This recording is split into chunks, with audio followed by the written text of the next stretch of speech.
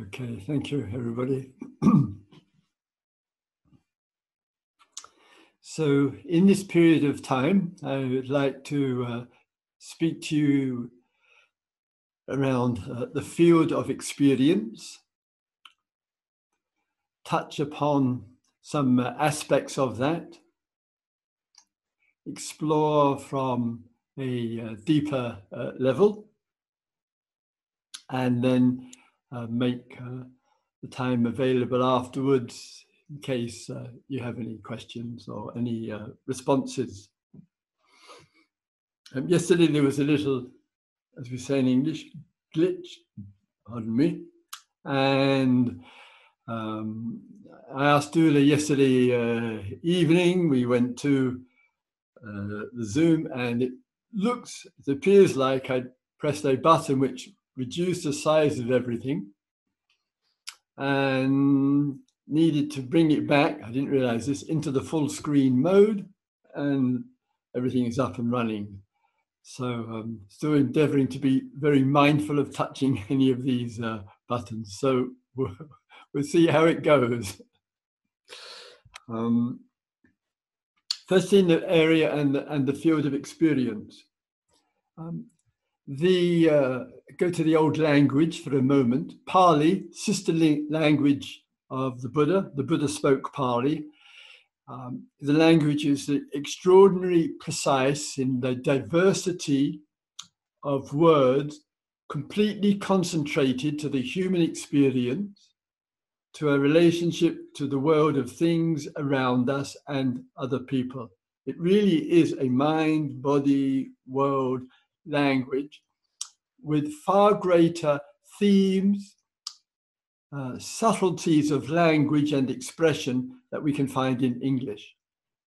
Not only in the constructions of the words, but the way they form together.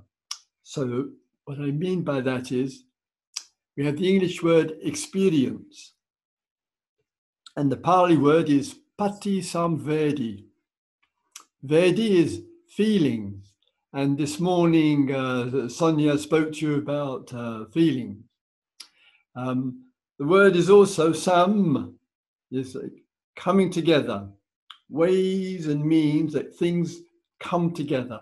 So an experience is a coming together of feelings, of energy, of memory, of perceptions, of impressions, thoughts, and more, and more.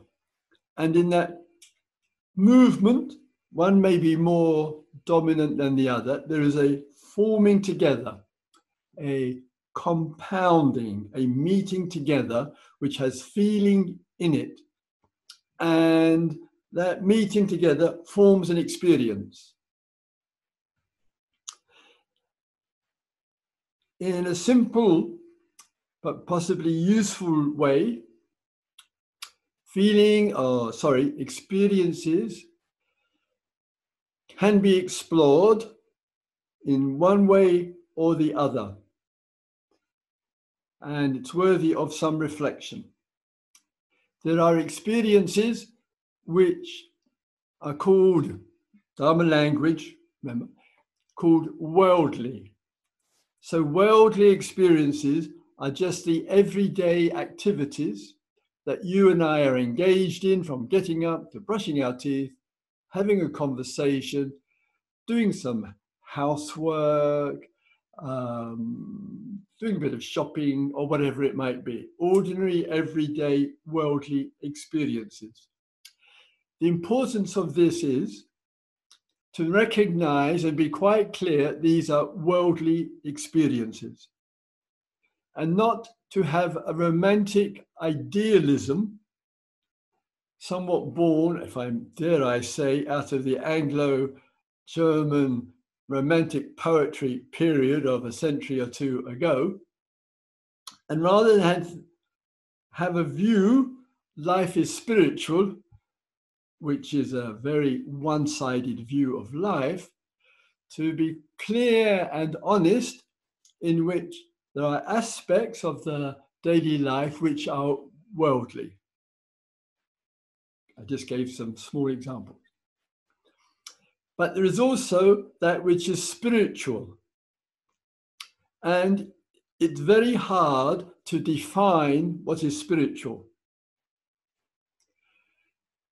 In the way that it's used, the way that Christopher uses it, the way the Buddha uses, when you and I are not preoccupied with worldly things, the jobs, the tasks, the meetings, the communications, the conversations, or whatever, when we're not engaged in the everyday material things, and we not necessarily intentionally stand back from it, there is a receptivity, and that receptivity allows the whisper, the intimation, the sense of that which is spiritual. That may show itself in looking at a plant and appreciating its interconnectedness. It may show itself in the observation of some art.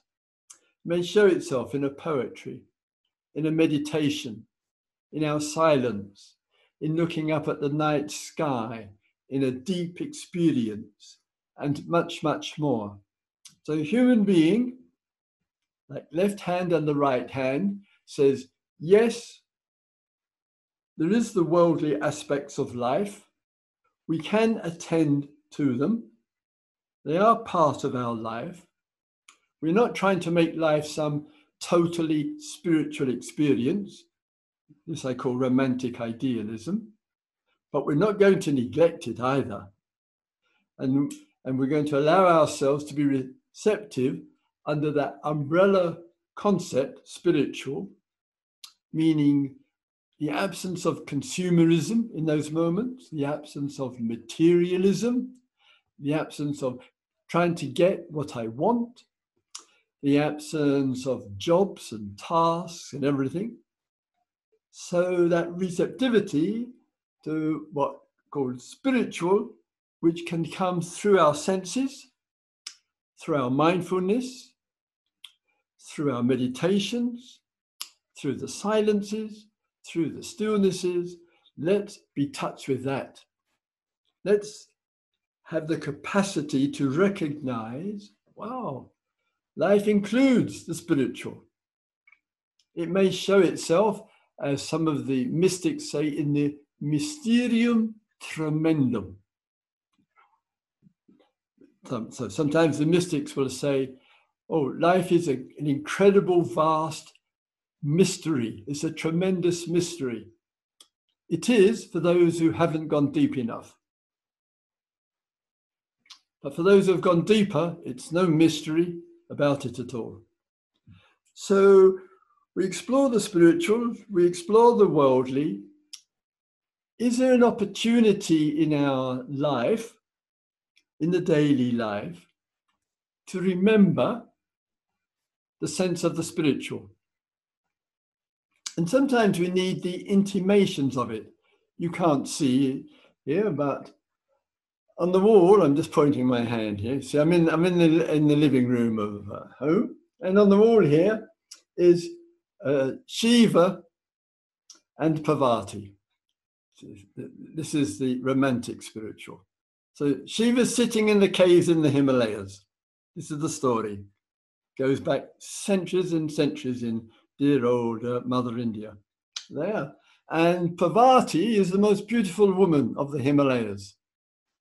And Parvati is walking through the Himalayas, and she sees Shiva sitting in the cave on a tiger skin, which doesn't get my vote at all. And in sitting in the cave, Parvati walks over, she enters into the cross-legged posture, and she sits right in front of Shiva. Whereas the Buddha sent away the so-called women that came, Shiva just sits, and Parvati sits in front of him, and they keep completely still, and out of that comes a deep connection. And Shiva and Parvati are engaged in the dance of the universe. This is how the story goes. Just use it as a small illustration. There, it's a small reminder. Right next, there's a batik, which I got in India, rather beautiful one, I must say, 20, 30 years ago, hanging up in the living room here, of the Saranath Buddha, because I'm a keen visitor to Saranath, the place where the Buddha there. So he's sitting there, magnificent one, I'll send the photograph sometime, with the hands touching together, something like this, and the hands are communicating the connections of life, the three jewels of life, Buddha, Dharma, Sangha, through the whole, the emptiness of all things, nothing is worth clinging to, all is in the mudra. Small things in our home, when given attention to, can contribute to the sense of the spiritual. Maybe for some, the sense of the religious, the sense of something more than mind and body and material things.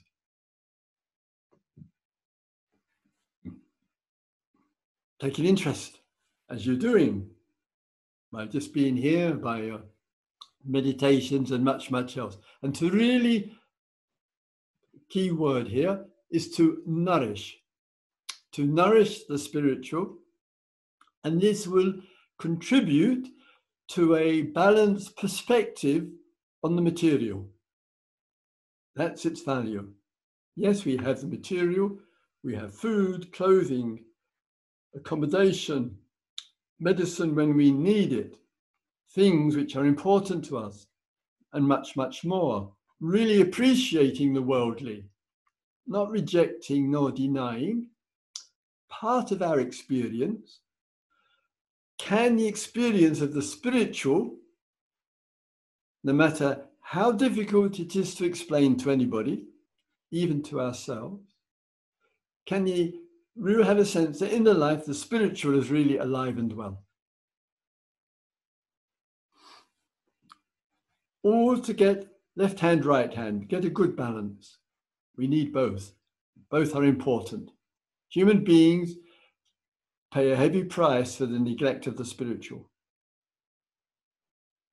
Some may not use that word, they don't need to use that word, but the whisper of what it contains, of being touched with life, and it's not about material things, consumerism, ownership, having, possessing, or ego.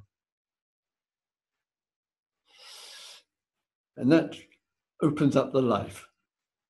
In the exploration of Pati Samvedi, this experience with the feeling component in it, each one of the areas of the feeling in the field of experience really matter. Our mindfulness exploration is a recognition of the experience. Sometimes with the experience, particularly if it's difficult, we may want to see the impermanence of it very quickly. It's understandable. Something's happening and it's difficult and it's troubling. And the real wish that it stops. Of course, it's human. The real wish that it goes away, that difficult experience, quickly. And then we use the Buddhist language. Oh, everything is impermanent. Therefore, I want this difficult experience to be impermanent, like all the other, when it's difficult.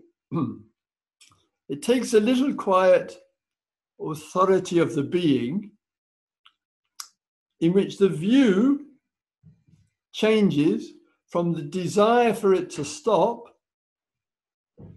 from the desire to accept it, both of which are very problematic, to one to be able to see what is going on with this experience.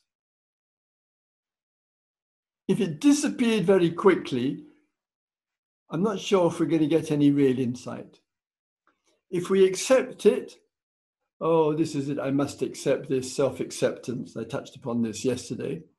It could be a very passive response. But we're not interested in a passive response, at least I'm not. Interested in a passive response. Not interested to get rid of something quickly. We're interested in bringing mindfulness to the challenge of the difficult experience. And not easy, because trying to accept, trying to get rid of, a bit of pressure on us. See, what is this experience revealing? And that means, in the face of an experience, the content of it, the story of it, the description of it is like a magnet. The description and the story kind of attracts us as humans. The consciousness, that means being conscious, is attracted into it. And the self is attracted. I am experiencing this. I don't like experiencing this. So the whole self-consciousness is pulled into it, identifies with it, and so there's the experiencer and the experience and the story all get locked in together. The polite word for this is hell. So we're trying to explore a different view. Not easy. To find a little bit of space. Okay. This is what is happening right now. You're not lying to yourself. You're not deceiving. You're not trying to escape. This experience is what is happening. What is there to be seen and understood in this experience? And it only takes a little insight, a little shift in the way of looking, and the compound, that means the coming together of that experience, starts to get weaker, because experience gets weaker. This is the painful one now. The painful experience gets weaker through the insight that comes through it.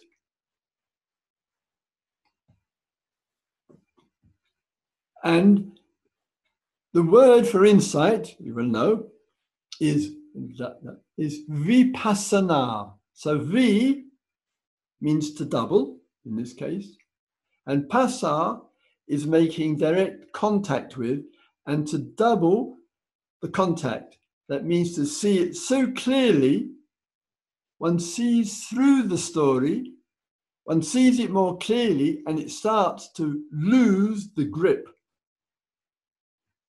It begins to fade. If it's an insight, it will definitely begin to fade.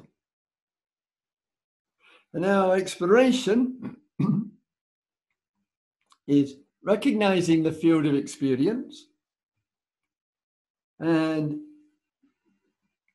tuning into the feeling that's in that field there, and recognizing what kind of feeling it is. When the feeling is unpleasant, whatever it might be, about the virus, about the situation, about our life, about our present, future, or whatever, if there's a lot of identification with the feeling, the unpleasant feeling, the imagination starts to enter the experience, and there only has to be a little fear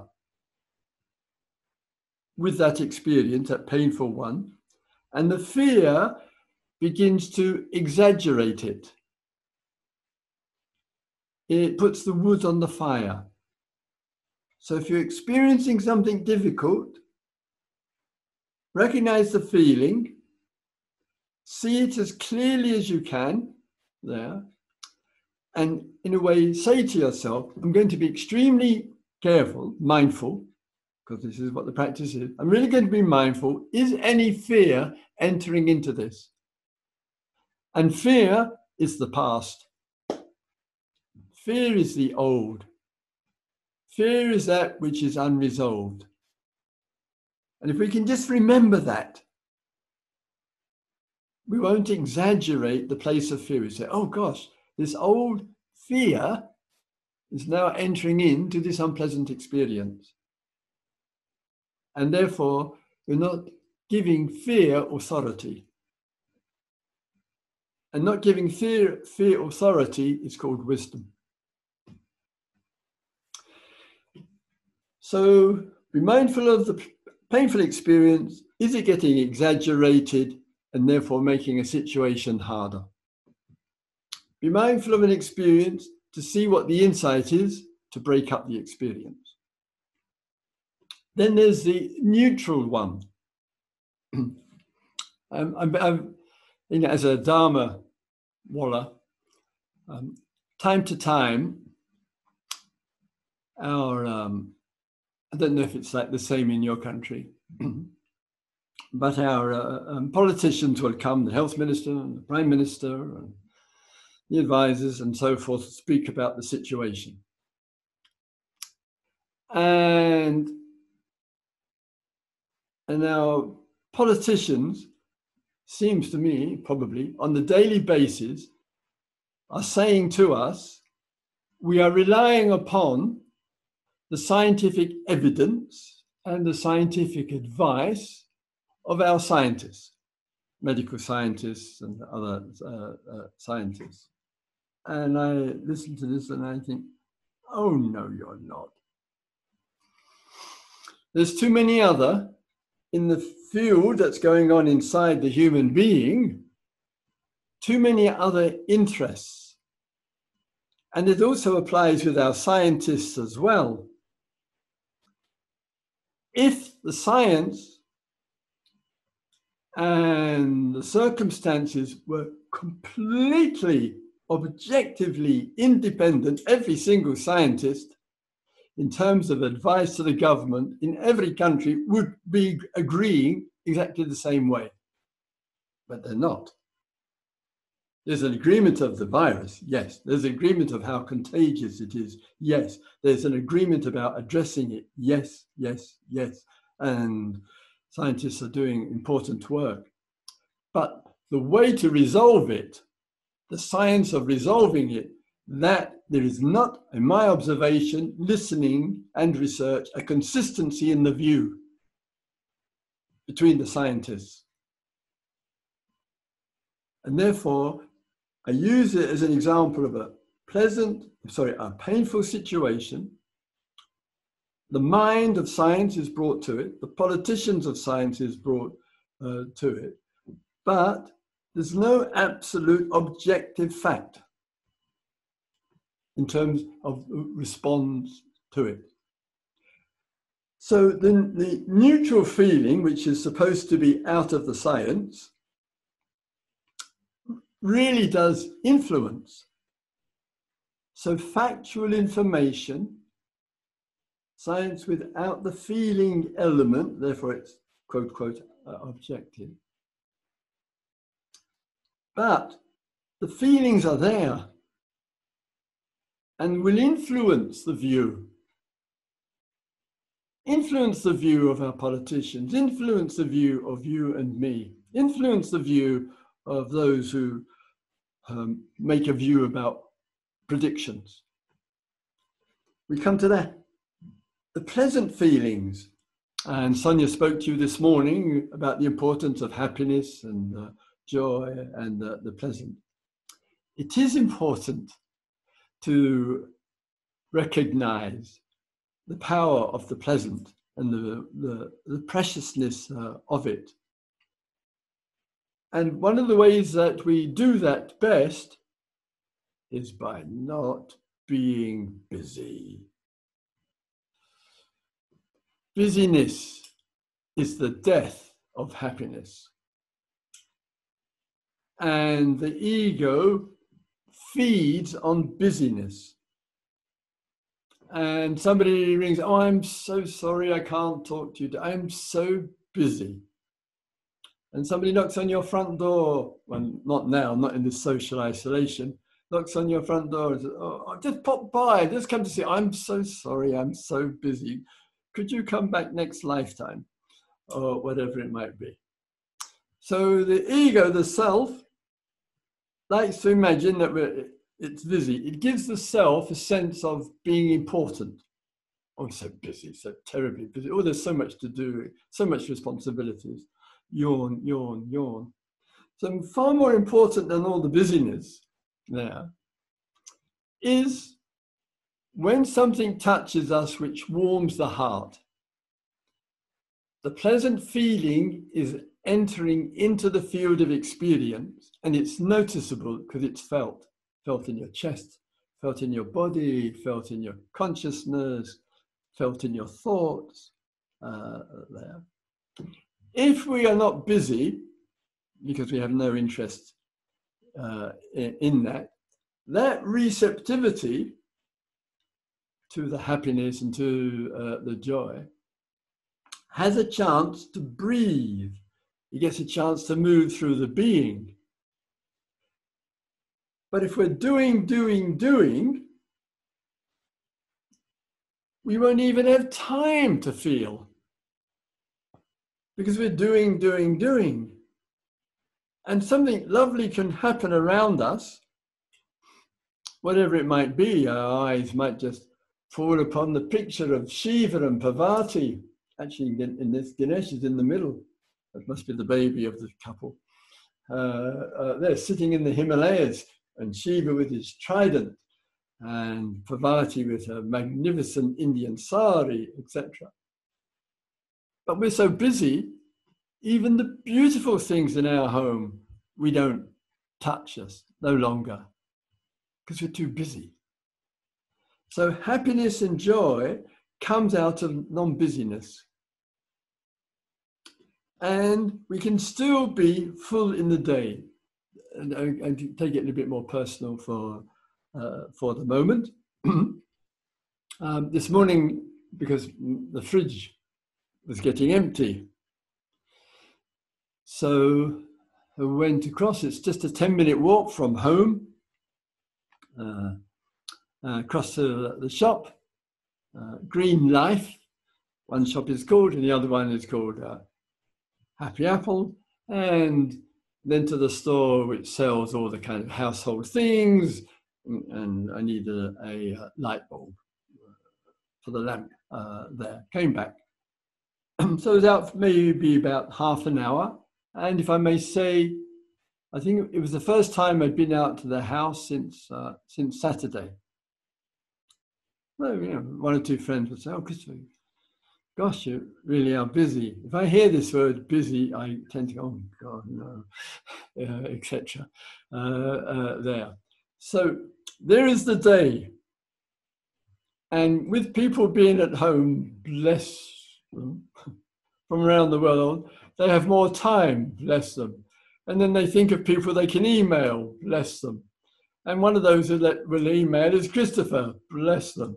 And then they've got ideas of what we can do, bless them, etc., etc. And all the other projects and initiatives which are going on in the day and or in the night there. But I know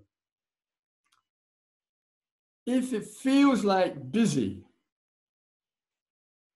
the sensations in the body start to change. There's a sense of more thought and hurrying. So it's not in relationship to what we do, in terms of the doing, but the happiness and the joy and the love, passion can still take place, but it just needs enough mindfulness to see, is the fullness of the day and the night, sometimes working through the night hours. Got inspired by my grandson. He prefers to work during the night and during the day he studies.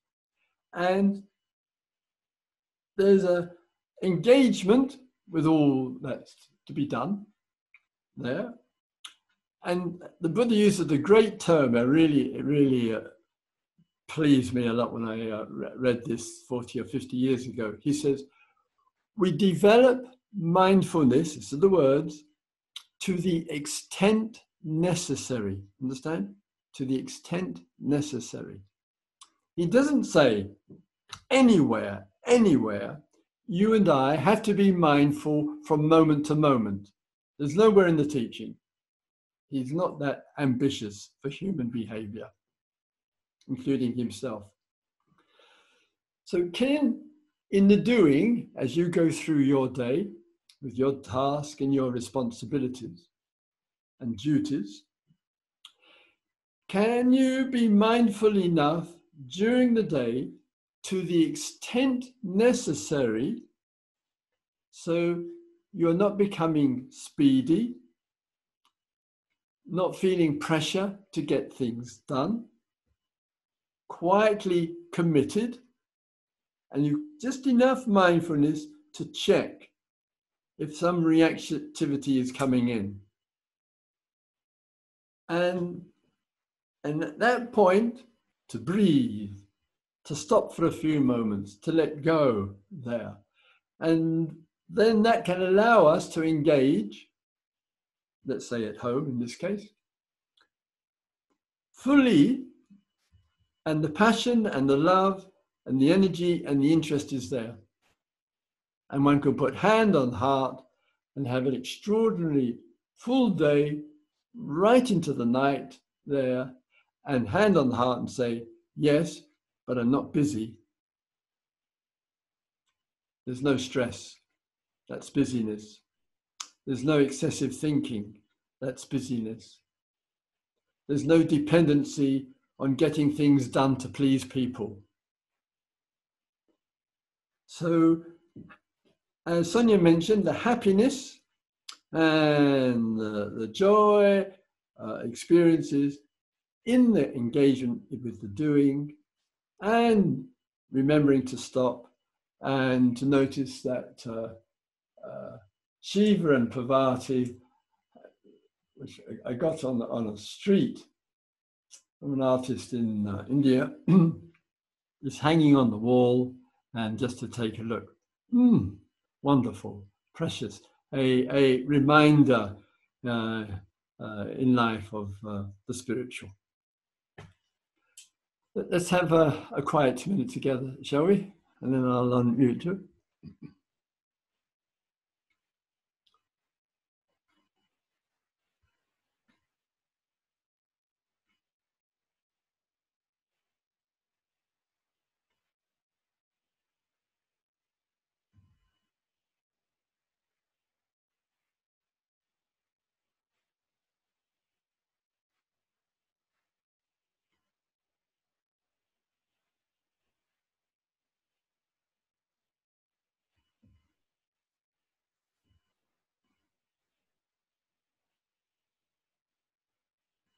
May all beings be mindful of our worldly commitments. May all beings explore the exceptional diversity of what we might call the spiritual.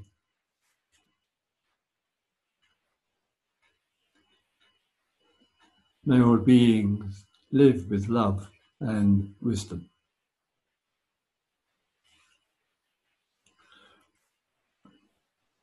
So,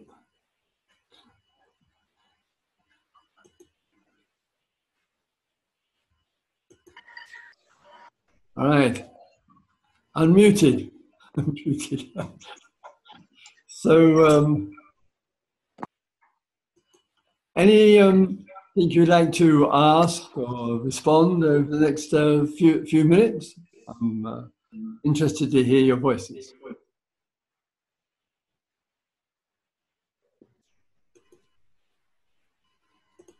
Right.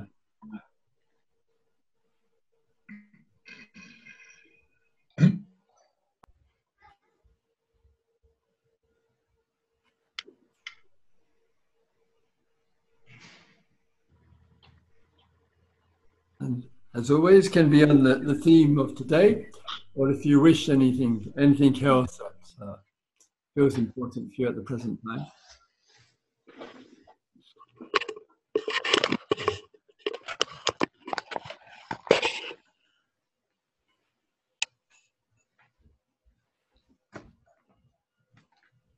Yeah, I would have a question. Please do, yes. About this topic of today, because of this busyness. I mean, I guess that we all have a job. Yes. Which is, at least my job is not very relaxing. So, and especially now in this situation of the home office, where many people call or many people write emails, yes, have questions, I don't really get a feeling or an idea about how I can somehow apply what you just talked about in my everyday life. Yeah, all right. So it's a good point. It's the quiet discipline of the mindfulness. I mean by the quiet discipline, there is the work, is one area. There is the contact that people make with you, phone, emails, and so forth. So the times outside of that are really significant, because the mind with memory can carry the thought, oh, it's not easy to relax with work, not easy to deal with all these requests. And that thought gets carried around, and it builds and it strengthens a view about a situation. The situation is not the view. The view is the issue. It's not the work. It's not the people having contact with us. The view. So when that construct, meaning you with your work, you with the communications, when that's not happening, all those moments and times are genuinely precious and important, and to have the real mindfulness and recognition of life outside of the box of work and people. The second, and to give the reminder as well, the practice, the word practice, in this case, will carry the intention as a practice of relating to the work as a practice in a relaxed way. If one says, oh, the work isn't relaxing, the problem with the view is you've just handed your inner life over to the work and given it authority over your inner life. You've just given it authority. It doesn't have it. You gave it. Now you've got to get it back. And that means there is the work. Number of us are engaged day in and day out with the suffering of human beings. It's not easy. But the relaxed view keeps the energy alive. We may not know what the relaxed view about it is, but if we do not give the work authority over our experience, there is an opportunity to see what is a relaxed view about this? What is a calm view? What is a clear comprehension of this? And whatever the work is you do, you'll be more effective. So it's a practice to find the resolution that the authority is with you. The practice is to appreciate and enjoy outside of the work and those communications. And if you work on that, you'll be fine. Just, it's a practice. Any clearer? All right. Good, thank you. Yeah, yes. Practice, and sometimes practice, as we know, it's 2 steps forward, 1 step back. Sometimes it feels like 2 steps forward, 3 steps back. Still practice. We practice to find an ease in relationship to life. And therefore the calm and the clarity and the energy and the love can sustain itself. And if we give it authority, the external, and we are busy, love will go down, passion will go down, energy will go down, stress will go up. That's how it is.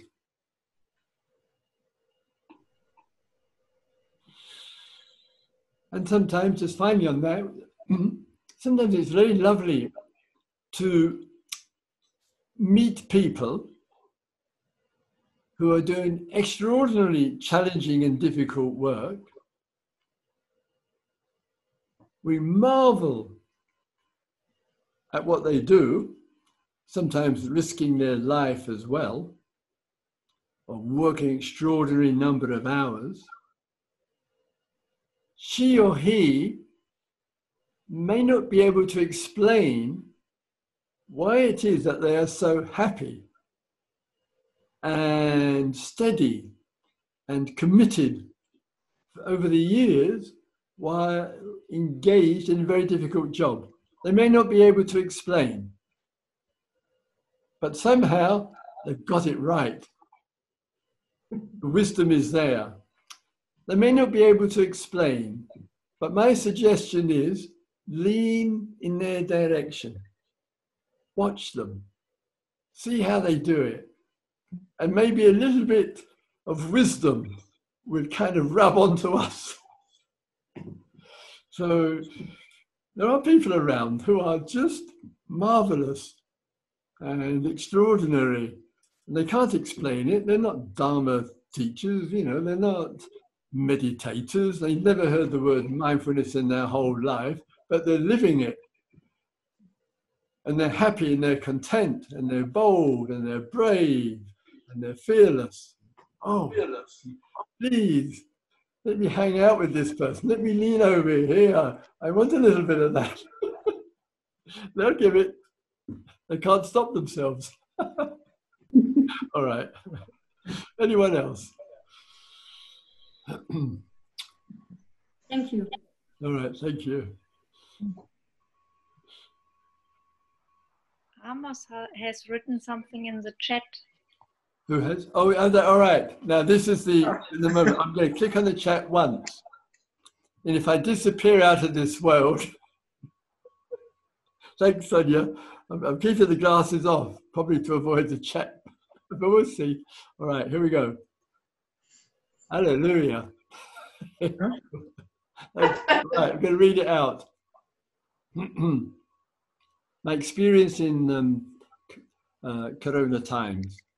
Many of busy people now have much stress, with having a lot of time for themselves, and some family members are talking about to get rid of the non-working father, for example. Voila. Yeah.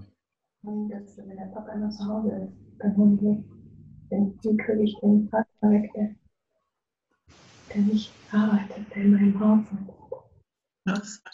The level of, you know, stress, as the person points out, in the family, in the domestic situation, really is increasing, and the pressures can be such that the anger level and the domestic violence level is going up. And I every day have a conversation on this, because that's what my daughter's work is, working with domestic violence and the healthcare workers who work with them. So it's a conversation every single day, this particular one. And there are the consequences this is one of them, as it were, the virus in the mind.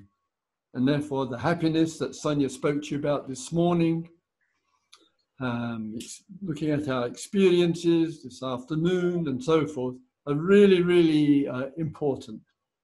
And if you know anyone who you just have a little sense needs some kindness and love and support, please, please do get in contact with them there.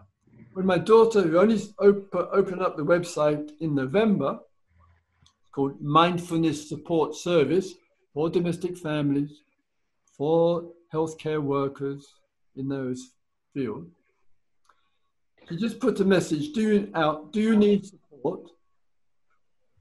We can arrange some online communications and support for you in the 2 counties north of London where she lives. In the first week, 9,000 people contacted MSS in a week. That's a reflection of what's going on and what the needs are. So we do not have the network.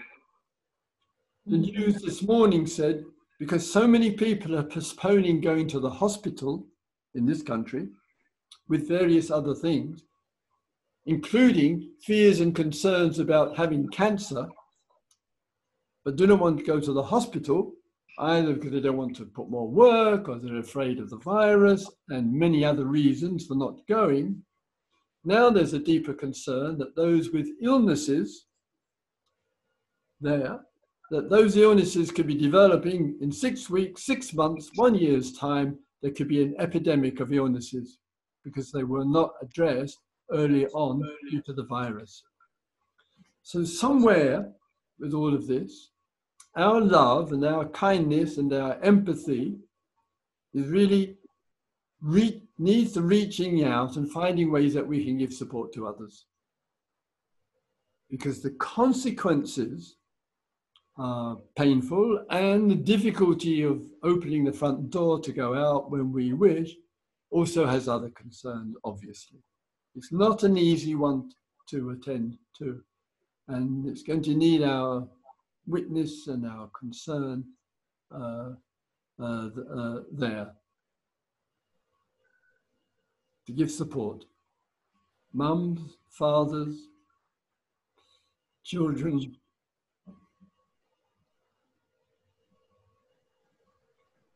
Yeah. Yes, anyone, please. There was one, I'm not sure if I should tell this, but Lashona sent me, I hope you're okay with the English swear words. If you're not, just mute for a moment. She sent me a clip. I think it was a bit of comedy. It's 15 seconds. The mother is having a recording a short audio message to a friend. And she says, oh, this is a wonderful time to be at home, time to be with the children. And then a voice, teenager, shouts out from upstairs in the house, this is the time to mute. And the mother shouts upstairs, fucking shut up! I'm trying to talk on the phone. Wicked. And it's can be a little bit like that in people's homes. Some of you who are mums and dads will know exactly what I mean. In dem Moment dann wohl die Kinder und lass mich mal alleine reden. All right. Anyone else finally?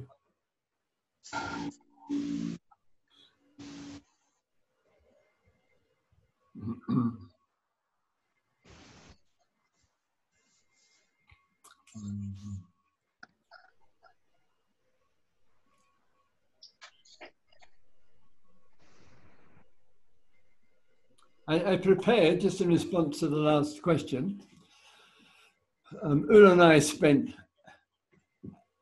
we, as we say in English, burnt the midnight oil. She's a single mum with 2 kids living in a small room, maybe 5 meters by 4 meters, etc. there, and doing all the work. So we spent hours over a week or 10 days putting together a mindfulness program for those who have to stay at home, with those who live alone in mind, those who live with a partner in mind, those who live with a housemate, share space with another, and those with kids. And in this period of time, we put it all together. We made a total of 40 short video clips, 20 each. And then there to be of us just talking on important themes: mindfulness, work, communication, listening to music, reading, silence, contact with children, relating to a partner. So 40 clips we put together. And then Ula did this, we prepared the platform. She prepared the platform for this. We put also all the work, putting it online onto YouTube, then doing all the emails and the sending out of all of this, and offering it free, making it freely available to people. And putting all this together over these days, there's been really quite a lovely response.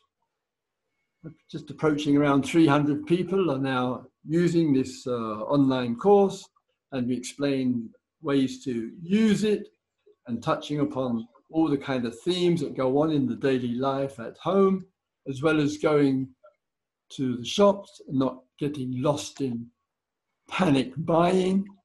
And one of our shopkeepers in Totnes, that made me smile, it's a clothes shop. The clothes shops, is currently closed. And the owner of this little shop put a sign up in the window, and the sign said, "Panic buying is very welcome here," which I thought was brilliant. So it just shows the struggle of the shopkeeper, closed at the moment until the government gives okay.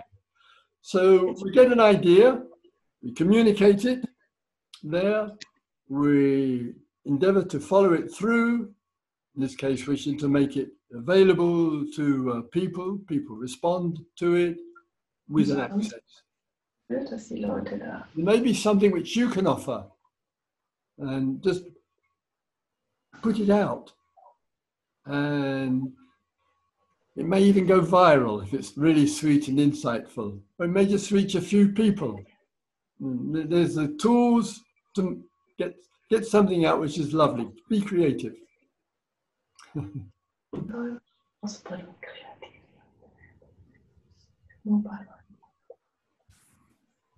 All right, let's have a couple of quiet minutes together, shall we? And then we'll call it a day.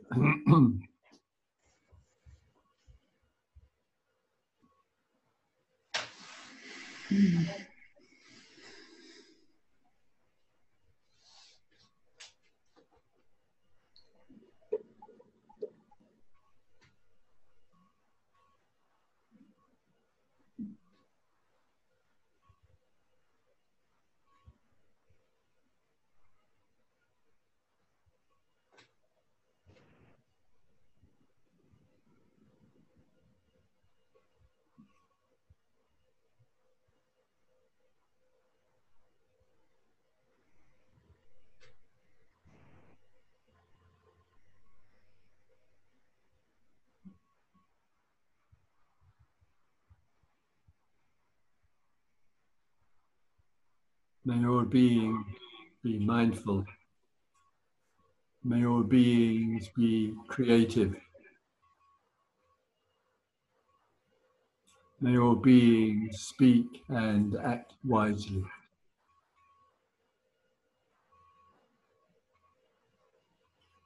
Thank you, everyone, for lending an ear.